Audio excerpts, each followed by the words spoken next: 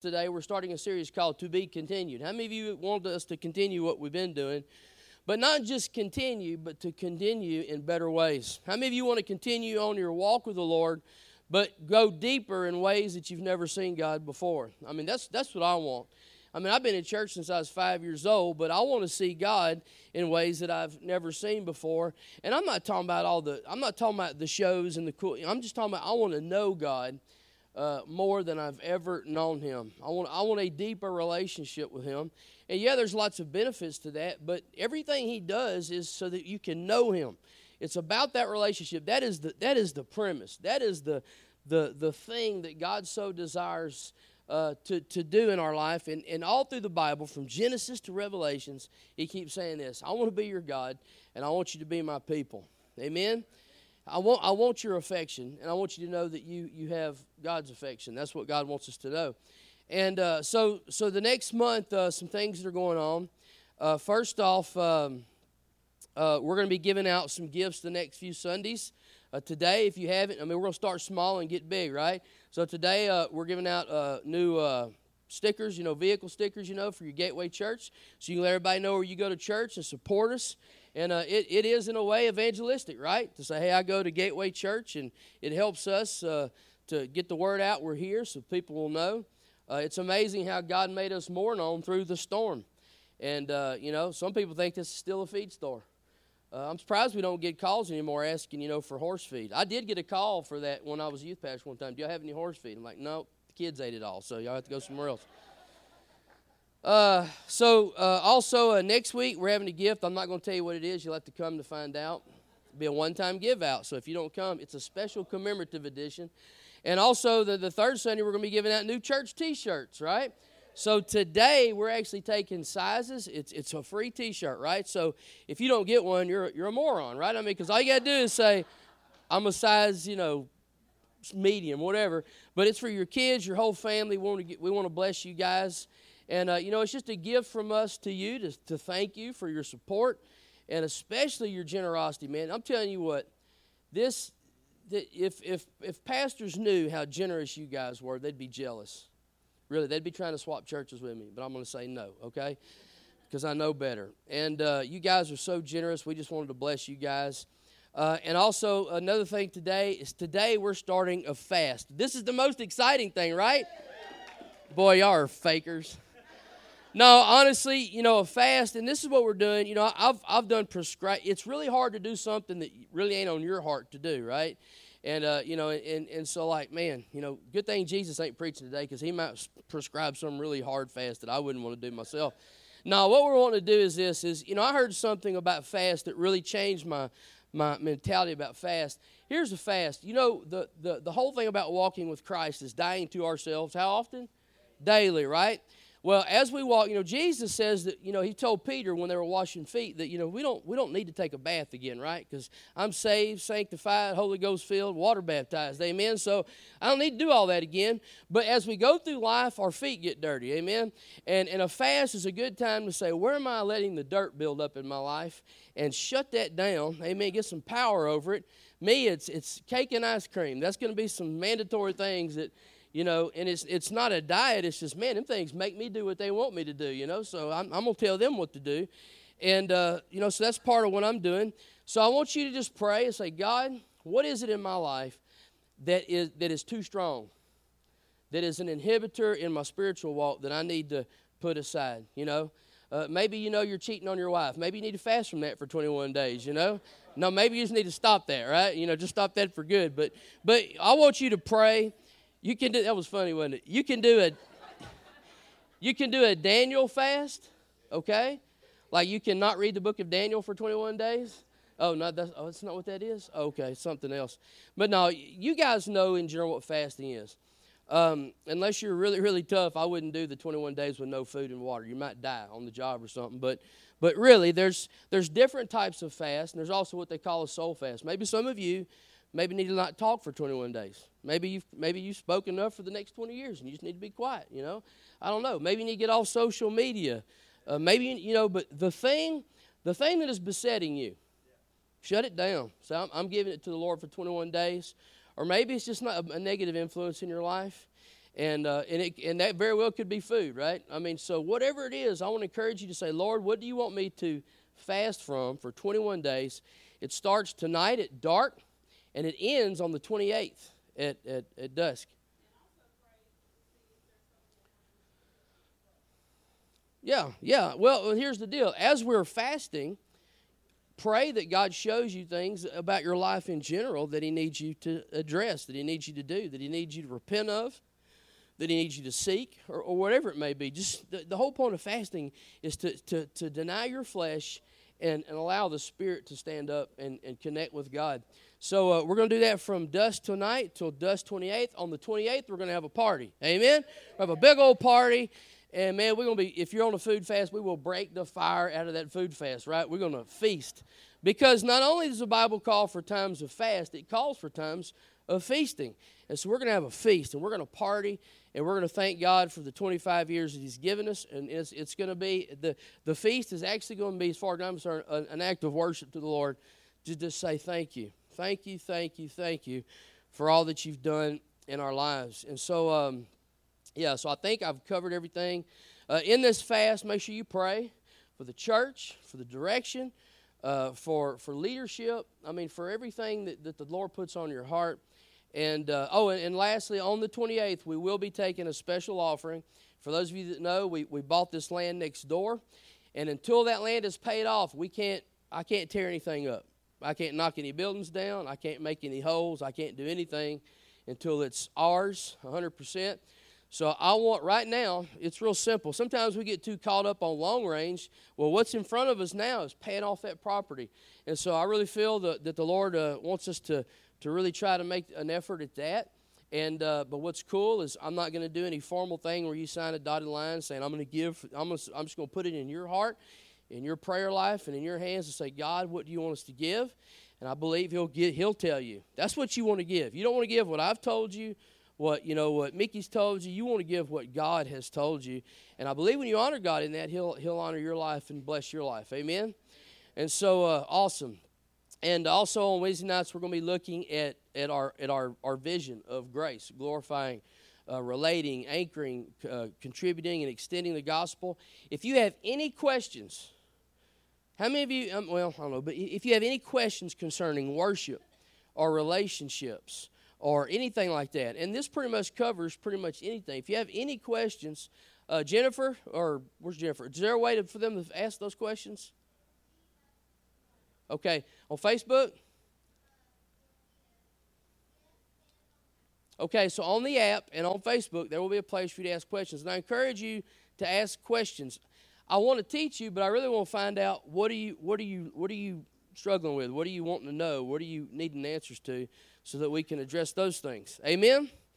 All right, well, let's get into the Word this morning. If you would turn to Revelations chapter 2. And you're like, oh, my God, we're starting a new year, and he's already going into Revelations. That's scary. Well, who said that? Yeah, Miss Judy's like, that's exactly what I said. Well, first off, I want to tell you, I'm not here to preach a doom and gloom message. I'm actually here to set to cast a vision of what we should be going towards. Amen?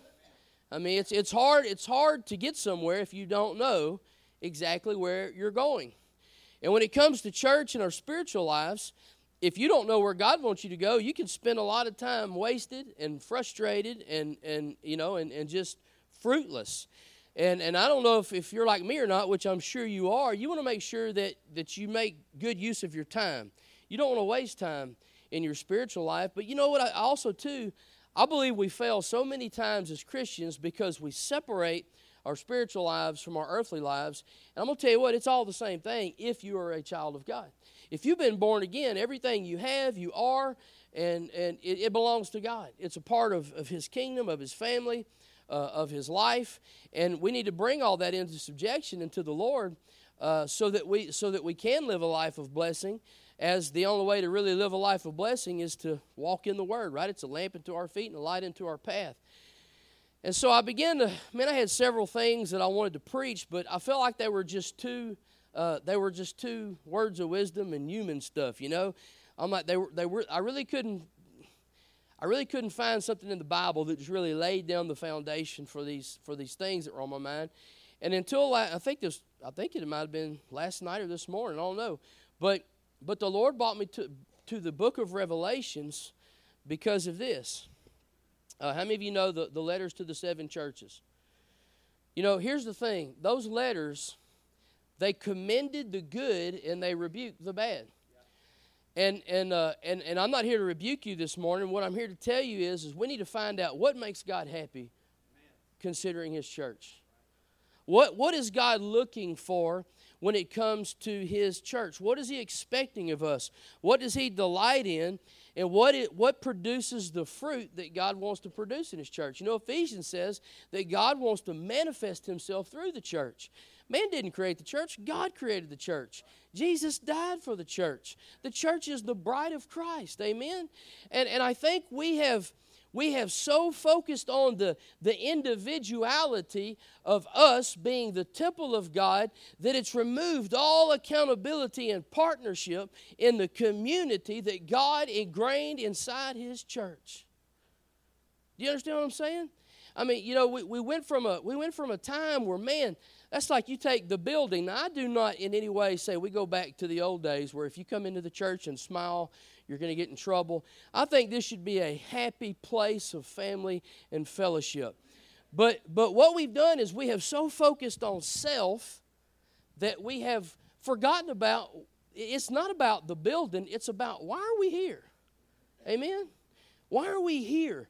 And so when we are here, we should be about the purposes of God as it pertains to me worshiping Him and us worshiping Him, but also in how we receive guests and visitors coming in and make this place a hospitable place where people feel loved and accepted and are like, you know what, if I can come and be a part of this, I will grow in my relationship with God. Amen? You know, and we should be thoughtful of that. So we should really, I think, you know, the church is really bad about throwing the baby out with the bathwater. We find an error, and what we do is we just chunk everything, even the good. You know what? I came from a different time, but even in my different time as a kid, there were some powerful, strong things that were in the church that we have lost. We have lost the idea of faithfulness. We've lost the idea of commitment. All across the world right now, people it is more common now to miss church and to not be there. And it used to not be that way. And as we focus on, you know, your individual specialness, it becomes about us, and we detach from the big grander idea that God has given us. That, man, we are a church, amen? God said, I'm not going to manifest myself through William or just Mickey. I'm going to manifest myself through y'all. And if we aren't connected, if we aren't faithful to one another, if we aren't committed to one another, and if we aren't aligning with the Word of God individually and corporately, we're going to miss doing what God has called us to do. Amen? And so, you know, the 7 churches in Revelations, they are getting prophetic words about them, about some good things that they're doing, about some bad things they're doing, and some of them are some pretty tough words that weren't rebukes. They were just, look, you're fixing to go through hell. Not go to hell, but go through hell. You're fixing to go through some hard times. You're fixing to face death. You're fixing to face imprisonment. But he says this, he says, but you know what? But the second death will have no hold on you. And that second death is those that have rejected Christ and will go to hell for an eternity. That is the second death. But you know what? As a believer, we only going to die at one time unless Jesus comes before that time. Amen? That's the lucky few that ain't going to die no time. All right? They're just going to go straight into heaven.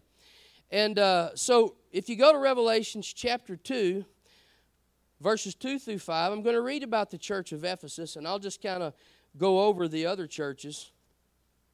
But in Revelations 2, verses 2, he's talking to the church at Ephesus. He says, I know your works, your toil, and your patient endurance. So these people get it done, right? And they endure. And how you cannot bear with those who are evil, but have tested those who call themselves apostles and are not, and found them to be false. Now, how do you do that? How do you test an apostle or a person? With the Word, amen? So the Word was in there, right? So their works was there, their words was there, and their endurance was there. Their will to put their will down every day and say, Father, not my will, but yours. It says, I know you are enduring patiently and bearing up for my name's sake, and you have not grown weary.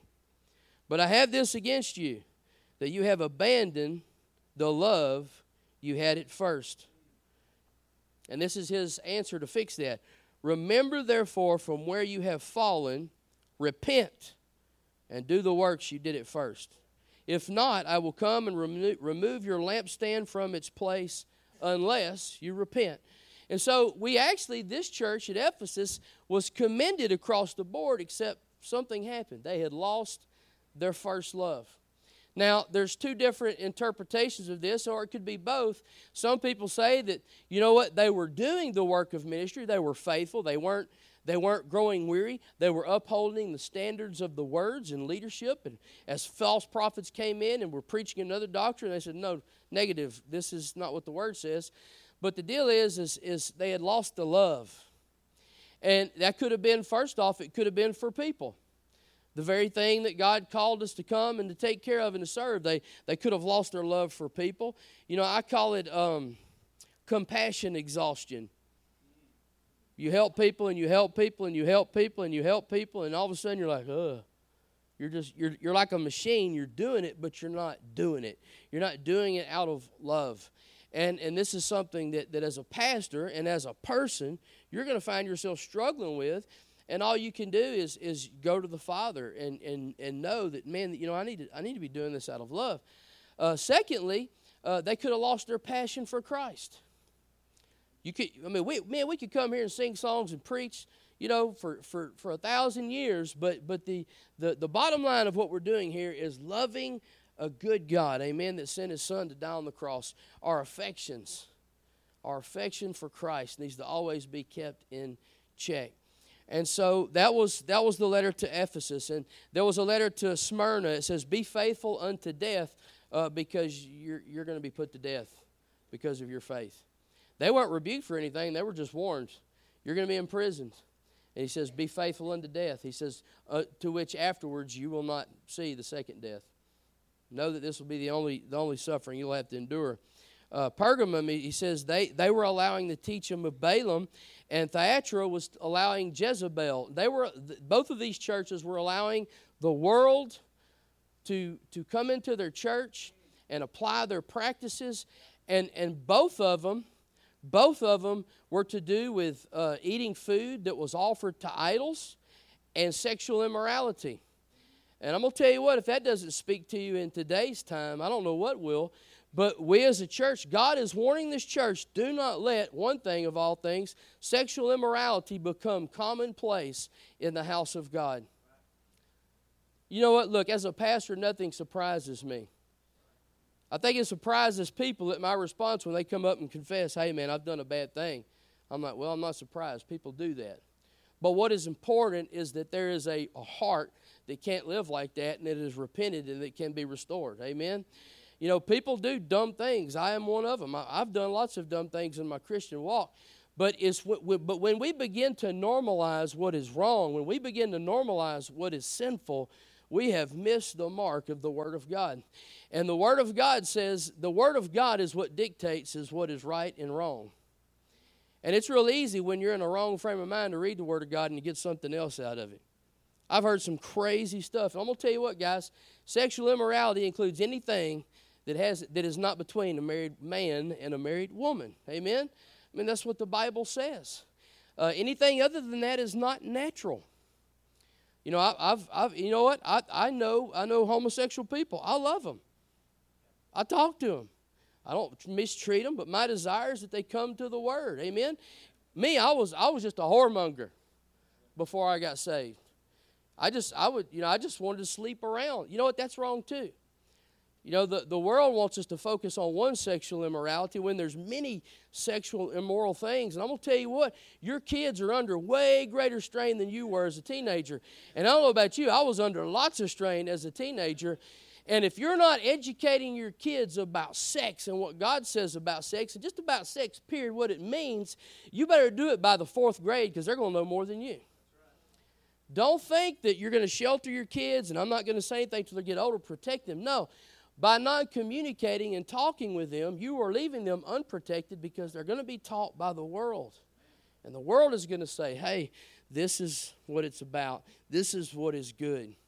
And it's hard to teach a young boy that sex is a bad thing in some cases, right? Because that's not what his body is telling him. And a woman either, for that matter. So we need to communicate to them what God says about sex. Amen? Because how many of you have tried the world's way and it was good for a time? Yes, it was. But after it brought destruction and it brought hurt and it brought pain. Amen? And so God spends all of his time as our Father trying to keep us, really in a frame of peace, from not doing stupid things, playing stupid games, winning stupid prizes. That's what we're to do as parents. But if we're not talking to them and communicating to them, they're on their own. They're defenseless, and they're open. And so, but the thing is these two churches were not upholding the Word of God. Now, for granted, there's a wrong way to uphold the Word of God, but there's a loving way to uphold the Word of God. But here's the deal: the Word of God cannot be compromised and say that we are walking with God, doing what He's asked us to do. Sardis, they were rebuked for incomplete works. Philadelphia, we'll read about them in a moment actually, and then Laodicea, they were lukewarm. It says you're neither cold nor you're hot, you're just lukewarm. Now what the heck does that mean? Their water heater didn't work or what? No. It really had to do with complacency. And we'll talk about that in a little bit. But as you read these letters, these 7 letters to the church, I saw 4 things that God was looking for. I saw 4 things that was common across the board, that was commended or was rebuked for not having in their church, in their life, in their walk with the Lord. And so here's the thing: for us to continue, if we want to take 25 years and beyond, we need to go to the Word and say, God, what do you want of us? Amen? What is our objective? How do you want us to do this? What's going to please you? I don't know about you, but I want the lamp of Jesus to shine bright for as long as it needs to be until He returns here in this place. Amen? I want our kids, when they grow up, I want them to keep the candle lit. Jesus keeps it lit, but I want them to align with Jesus so that the candle and the function of this church remains what it ought to be, and that they endure, and that they keep it strong. Because realistically thinking, just in my mind, I could only assume that it's not going to get easier for the church in the days to come. And if we now are weak and are not strong, it's going to have a great impact on our future generations. A great impact. Now, we need to keep in mind the foolishness and the faults of the church past that we've all experienced, and we need to communicate that to our kids, but we need to also say, hey, but these are the things that God asked for from His church, and you need to keep them in front of you all the days of your life. And so the first thing that I feel like was very important to God's eye when he was judging the churches, or Jesus when He was judging the churches and communicating to them through the letters, the first thing is this: it's the Word. The Word of God. 1 John 2, 1 through 5 says this. Now, we've all heard this. Whoever says, I know Him, but does not keep His commandments is a liar. Oh my God, we're all going to hell. I defaulted on a commandment just this morning. I said something to my wife on the way to church, when she was finishing her makeup while she was driving crazy. But how many of you, when you read that scripture, he that doesn't keep God's commandments is a liar? Or it says, if you love Him, you'll keep His commandments. And you're like, well, maybe not 100%. Maybe my love is based on a percentage factor. If you read that for face value, it's very, very frightening.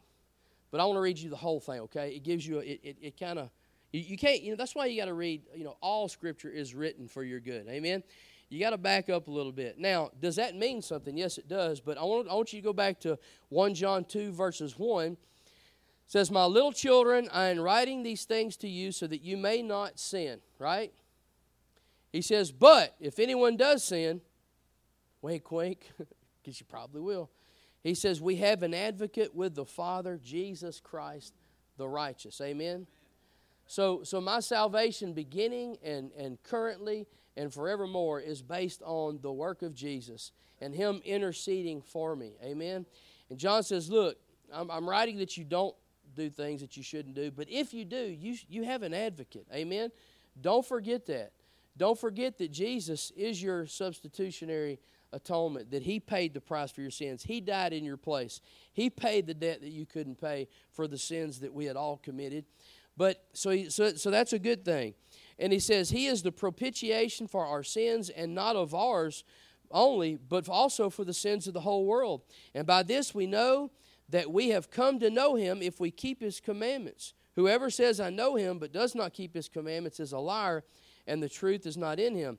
But whoever keeps His word, and in Him truly the love of God is perfected, by this we know that we are in Him. Amen? And so he says if you sin, you have an advocate, but he's also saying that if you love Jesus, you're going to keep His word.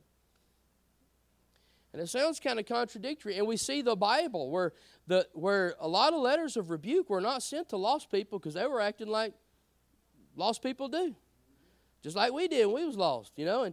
But they were letters to believers. A lot of the churches that were written letters to in the New Testament were letters of correction. Hey, new creation. Old things are passed away. Stop doing that. That's not what God has called you to do. Okay? No matter if you were a Gentile, a Roman, a barbarian, whatever you came from, now we're new creations. We don't do those things anymore. And so, but the thing of this is that what it boils down to is this: if you're a believer, the Word matters to you. Because if you're a believer, the Bible says that the Holy Spirit has written the Word on your heart. And when we violate Scripture, it cannot jive with a believer. Now, you might be able to sustain it for a period of time, but at some point, you're gonna break. You're going to be like, you're going to know in your deepest heart of hearts that, man, this ain't right. But the thing is that the Word is important. And God was looking at these people. Are you upholding the Word that I have given to you? Are you challenging people who are bringing another word into your body, saying that it is the Word by reading the Word for itself? And so the Word is so important. And so what does that mean for all of us? First off, that means that when I preach, I need to read the Word, and I don't need to be biased by any denomination, and I'm not bashing denominations, but I don't need to be biased by anything but the Word of God. The Word of God should dictate what we believe, what we say. And I thank God for a dad who grew up and in his 30s, in his 40s, in his 50s, and now in his 60s. If he reads something that goes against what he was taught, he'll be the first to confess it. I've seen Dad get up in the pulpit and say, hey, you know what, I've been teaching this for 20 years, but today I want to denounce it and say it ain't right. And this is what the Word of God says. And so we got to make sure that we don't have incorrect filters on our eyes, but we read the Word of God and read it what it says. Amen? But the Word, and so we all need to read. We all need to read the Word of God. You can't rely on me to be your source of nourishment. I'm to encourage you to read your Word. I'm to help you read the Word. But I'm not God. Amen? You're not reading to appease me or please me. You're reading, and you're not even reading to appease God, or it does please Him, but you're reading so that you can get to know Him. It's all about getting to know God, and the more we know God, the more effect He has in our life. Amen? The more opportunity there, the more blessing, the more wisdom. I mean, go read Proverbs. Lots to say about that, and also a lot about that sex stuff too. You tell your kids to read Proverbs. Maybe that'll scare them to death, I don't know. We should, because here's the deal, by the Word, we should have a reverence and a fear of the Lord God. Not a Freddy Krueger fear, a loving daddy fear. He loves me, and because He loves me, He says, I will discipline you because I love you, and it will be evidence that you're my kids. The second thing we see here is we see that works are being looked at. He says in Ephesians 2, but here's the deal about it, works. If you read Ephesians 2, 8 through 10, it gives you a proper view of works. It says, for by grace you have been saved through faith, and this is not your own doing. It is the gift of God, not a result of works. We're not saved by works. I don't want to hurt your feelings, but none of you are good enough, smart enough, or gifted enough to work out your own salvation. Amen. It's either Jesus or it ain't. Paul tells the Galatians, he says, hey, if you think circumcision is the key to your salvation, he says, just cut the whole thing off and you'll be really saved.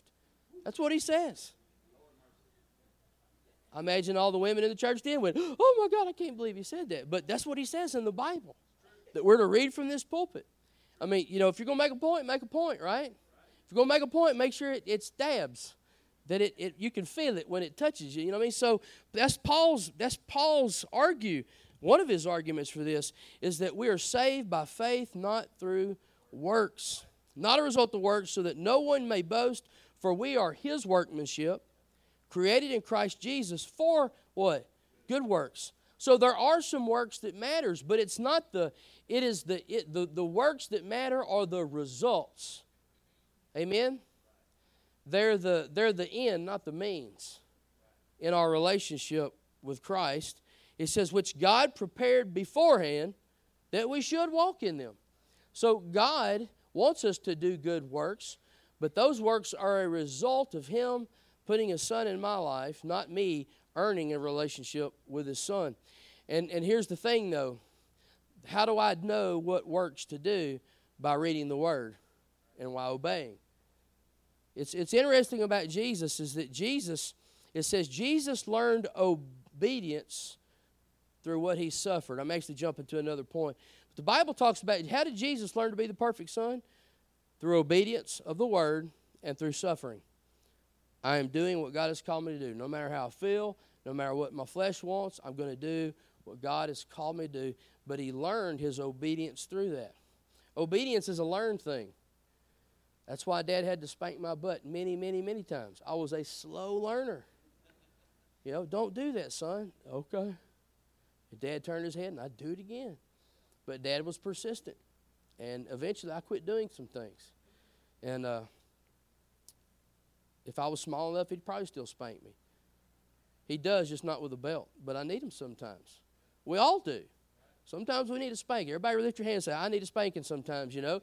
Because of our attitudes, our disobedience, or whatever it may be, we need a spanking. Now, it may not be a belt or a switch or a cane pole, but we need a spanking, and sometimes we get that from the Word of God. The Bible says that the Word is good for our reproof, for our rebuke, for our training in righteousness. Amen? And that's why we read it. Say, Lord, what do I need today? And if it's a rebuke, then repent and get on the other side, get on the flip side of that real fast, right? And be done with it. You don't have to stay there. The third thing that we see is our warmth. Now, it was the only W I could find. These are all 4 W's because Chad West is going to have it that way. Chesty Puller would be not proud of me if I changed one of them. But if you don't know who Chesty Puller is, God forgive your soul. Please go on Wikipedia, look it up. But warmth, Revelations 3:15 through 17. This was the letter to Laodicea. It says, I know your works. You are neither cold nor hot. Would that you were either cold or hot. So because you are lukewarm and neither hot or cold, I will spit you out of my mouth. God, these people make God sick. He says, for you say, I am rich, I have prospered, I need nothing. Not realizing that you are wretched, pitiable, poor, blind, and naked. These people have gotten to a place where they think we've arrived. They were complacent. They thought that they just really didn't need God anymore. And I'm going to tell you what, if you ever find yourself in that place, relocate very quickly. Relocate very quickly. Because I guarantee you, if you hang out there long enough, you're going to find yourself crying out to God, saying, okay, God, I was wrong. This is definitely not the mentality that I should have. And so God is looking for people. He doesn't desire us to be cold. He'd prefer us to be hot. He prefers to be hot. In other words, have zeal. Amen? Have a zeal. Have a fire. Have a belief, a conviction that, man, this God is good. He has blessed me. Keep everything in perspective. Don't get complacent. See, we could easily say, man, God's done a lot of great things in 25 years. Good on him. All right, let's just continue on. No. I'm like, what does God have more? Amen? I was reading in Haggai where he made a promise that, man, if you do what I ask you regarding the temple, he says, my glory will be greater than the latter. He says, my greater will be more strong, and our relationship will be better than you've ever seen it. Amen? And I desire that for this church. And this church meaning each and every one of you walking in a stronger relationship with God. So we got to make sure that we don't get complacent and that we keep our zeal hot. You know what? I don't have a hot zeal all the time. I don't. How do we keep how do we keep a zeal? Hey, I've tried to psych myself out. I said that, I think, the night of worship, or last Sunday, talking about psyching yourself out. Psyching yourself out is fine as long as what you were saying is actually true, because it gives you a hope. The Bible is so filled with scriptures about all of us encouraging one another, admonishing one another, helping the weak, amen? Dragging each other on, and so it's not a one-man thing. All of these things, that's why he's speaking to the church. He's not speaking to an individual, because an individual can't do all this stuff on their own. It takes a church. It takes a people to stand on God's word. It's so much easier to stand on something when you know somebody's going to be standing beside you. Amen? It's so much easier to do something when you know that somebody's going to be helping you do it. It's so much easier to do something that when you grow weary and faint, that somebody's going to compel you and push you to do what God created you to do. Amen? And so we need to make sure that we keep our zeal in check.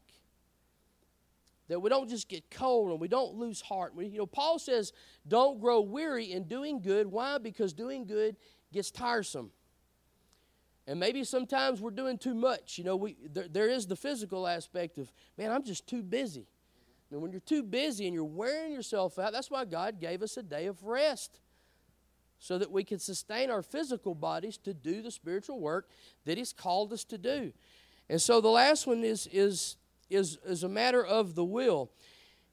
Hebrews 12:3 says this, consider him who endured from sinners such hostility against himself, that you may not grow weary or faint-hearted. What I'm talking about here is endurance. He keeps talking about these churches about endurance. Man, you have endured. Or you need to endure because you're fixed to go through some hard times. But endurance, it's the fourth thing that I really see. And what I mean by that is our will to do God's will. It's a will thing, but you got to make sure you keep that in perspective. If it becomes your will, God will shut your race down. But when I submit my will daily to God to say, God, I will to do your will. Not my will, God, but your will. Amen? That's in the Lord's Prayer. It's something that we should be proclaiming every day. We let our flesh die every day and say, Lord, what do you want me to do?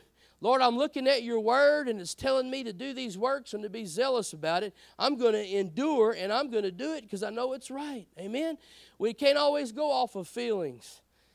Man, if I was going off of feelings, y'all would be in trouble. I'm not talking, and it had nothing to do with you. I'm just saying I don't feel like helping people all the time. You know what I mean? There's time. But you know what? That's what I'm called to do. I'm not going to lie and say I love doing stuff. I don't like working sometimes. How many of you like working all the time? How many of you like to have a break sometimes? You like working all the time? We'll pray for you, okay? We'll pray for you. Yeah, but you go hunting, don't you? See, that's not working, so you're wrong. Okay, I just fixed it. You're fixed now. You're all right, John. I fixed it. So what I'm saying is you know how many times I could have went hunting, but I had to go work on an off day to help somebody that was in need? Amen? Because it wasn't about my will. It was about God's will.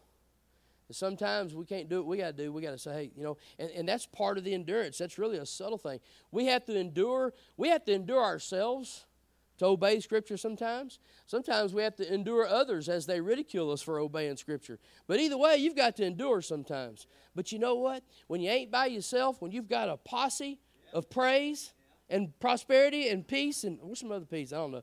That was cheesy. I'm sorry about that. But when you've got a people, I couldn't help it, man. The peas just keep going out. When you have a people around you, amen, that know the Word, and maybe not all of them are zealous, but most of them, right? We'll get the rest of you through. That way, you got to return the favor, though, right? When I'm down, you can lift me up. You see, that's the church, amen. And God wants a church that walks in the Word, that does the good works He's called us to do, that stays very warm on the hot side of zeal, and submits our will to God every day of our lives, individually, therefore collectively, amen. So that is how we can just continue, or we can continue. Continue. And so my question to you today, this is just a general altar call, all right? What is the Holy Spirit speaking in your life? Study to show yourself approved, a workman that needeth not be ashamed. Are you that person when it comes to the Word? Do you read the Bible? Yeah, I read it one time last year. Do you read the Bible? And no. I don't get up at 3 o'clock in the morning and read the Bible 5 hours a day. And if you can, God bless you. I ain't doing it. But I am reading the Bible. You need to read the Bible. You know we live in a time where it's easier to hear Scripture than it ever has been. You can plug it into your car audio and play it while you're driving. And as long as you're not looking for deer while you're driving, it's pretty productive. You can focus on Scripture. You see what I'm saying? We should know the Word. The works. Are you doing what God has called you to do? Now, here's the problem. We get a calling in our life, and we think we're going to go from here to here. If you want to know what that journey looks like, talk to William and I. You know? From the day God called me to preach, it was a long time before I preached my first sermon. But here's the deal. I was an excellent sweeper, mopper, bathroom cleaner, do whatever it takes guy. Whatever needed to be done. And that's where so many people today are struggling. They don't want to walk the journey to the place of where you're not just called, but you're, what Robert Morris says, you're sent. Just because you're called doesn't mean you're ready to be sent. You got to be sendable, right? That means our character needs to be reasonable. That means you got to be perfect. If that's the case, y'all just fire me right now. But, but it needs to be, you need to be mature enough, be responsible enough that somebody can walk off and leave you in charge of something. You need to be faithful. The Bible says to teach faithful men that'll teach others. And their faithfulness sets the standard and the pattern for everybody else to be faithful as well, so that everybody's solid. To be full of zeal. Zeal could be affected by many things. Maybe we're too caught up in worldly things that absorb all our time, talents, and resources, that we don't have it for what God wants us to do. But maybe it's just an attitude. Amen? Sometimes you can just repent of a bad attitude. And you can just say, God, you've called me. God, if God created you to be a mule, you're a dang mule. You ain't going to be a racing stallion. You're a mule. Mules have purposes. I'm not saying you're a jazz honky. I'm not saying that. I'm just saying God created you a certain way to function in a certain way. Quit trying to be something that you ain't. Find out who you are and be zealous to do it. Amen? Robert Morris told me, he says, set your face like flint to the things that God has called you to do.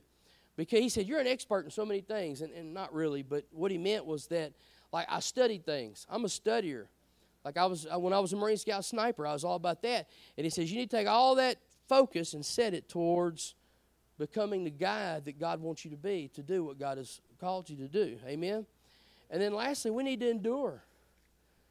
We need to endure. We need to endure in a way that builds people's faith, not destroys it. And you know what? I think there's a proper time to whine and cry, but it's to God in your prayer chamber. Amen? Now, you can whine, but you know what? Facebook isn't the place to whine and cry as a believer, because you're telling the world that, man, this God is not taking good care of me. But you know what? You can go to a brother and sister and bare your heart to them. Say, man, this is what I'm feeling. David, all the Psalms, Robert was talking last night, and he says, as a deer pants for the water, so my soul longs after thee. We didn't know what the heck that meant until now. He explained it, and it's awesome. David wrote this in a time of duress. And you know what? The only thing that makes a deer pant, how many of you have ever been at the deer stand? You see a deer come up to the feeder, and he's going, Dogs do that, but a deer doesn't. How many of you have ever seen a deer ran in front of a dog?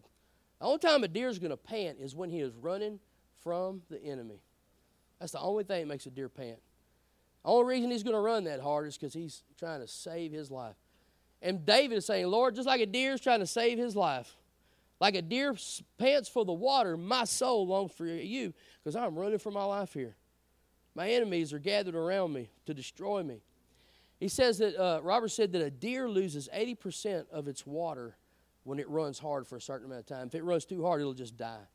That's why that water is so important to that deer. That's how important God is to us and our ability to endure. God has to give us our endurance. We're not going to get it from anywhere else. Everybody just bow your head and close your eyes. But before we go, I want to ask you something. Which one of these stands out to you? The Word. Do you read the Word? Works. Are you doing what God has called you to do? Are you a servant? The warmth. Have you lost your zeal? Your will? Are you enduring this life for the sake of what God has called you to, for the Word? Now, I believe that several of you, one of those things stood out. Maybe all of them, I don't know. You might be in a big old mess. I've been in those before, and it's okay. But you know what? You don't have to stay there.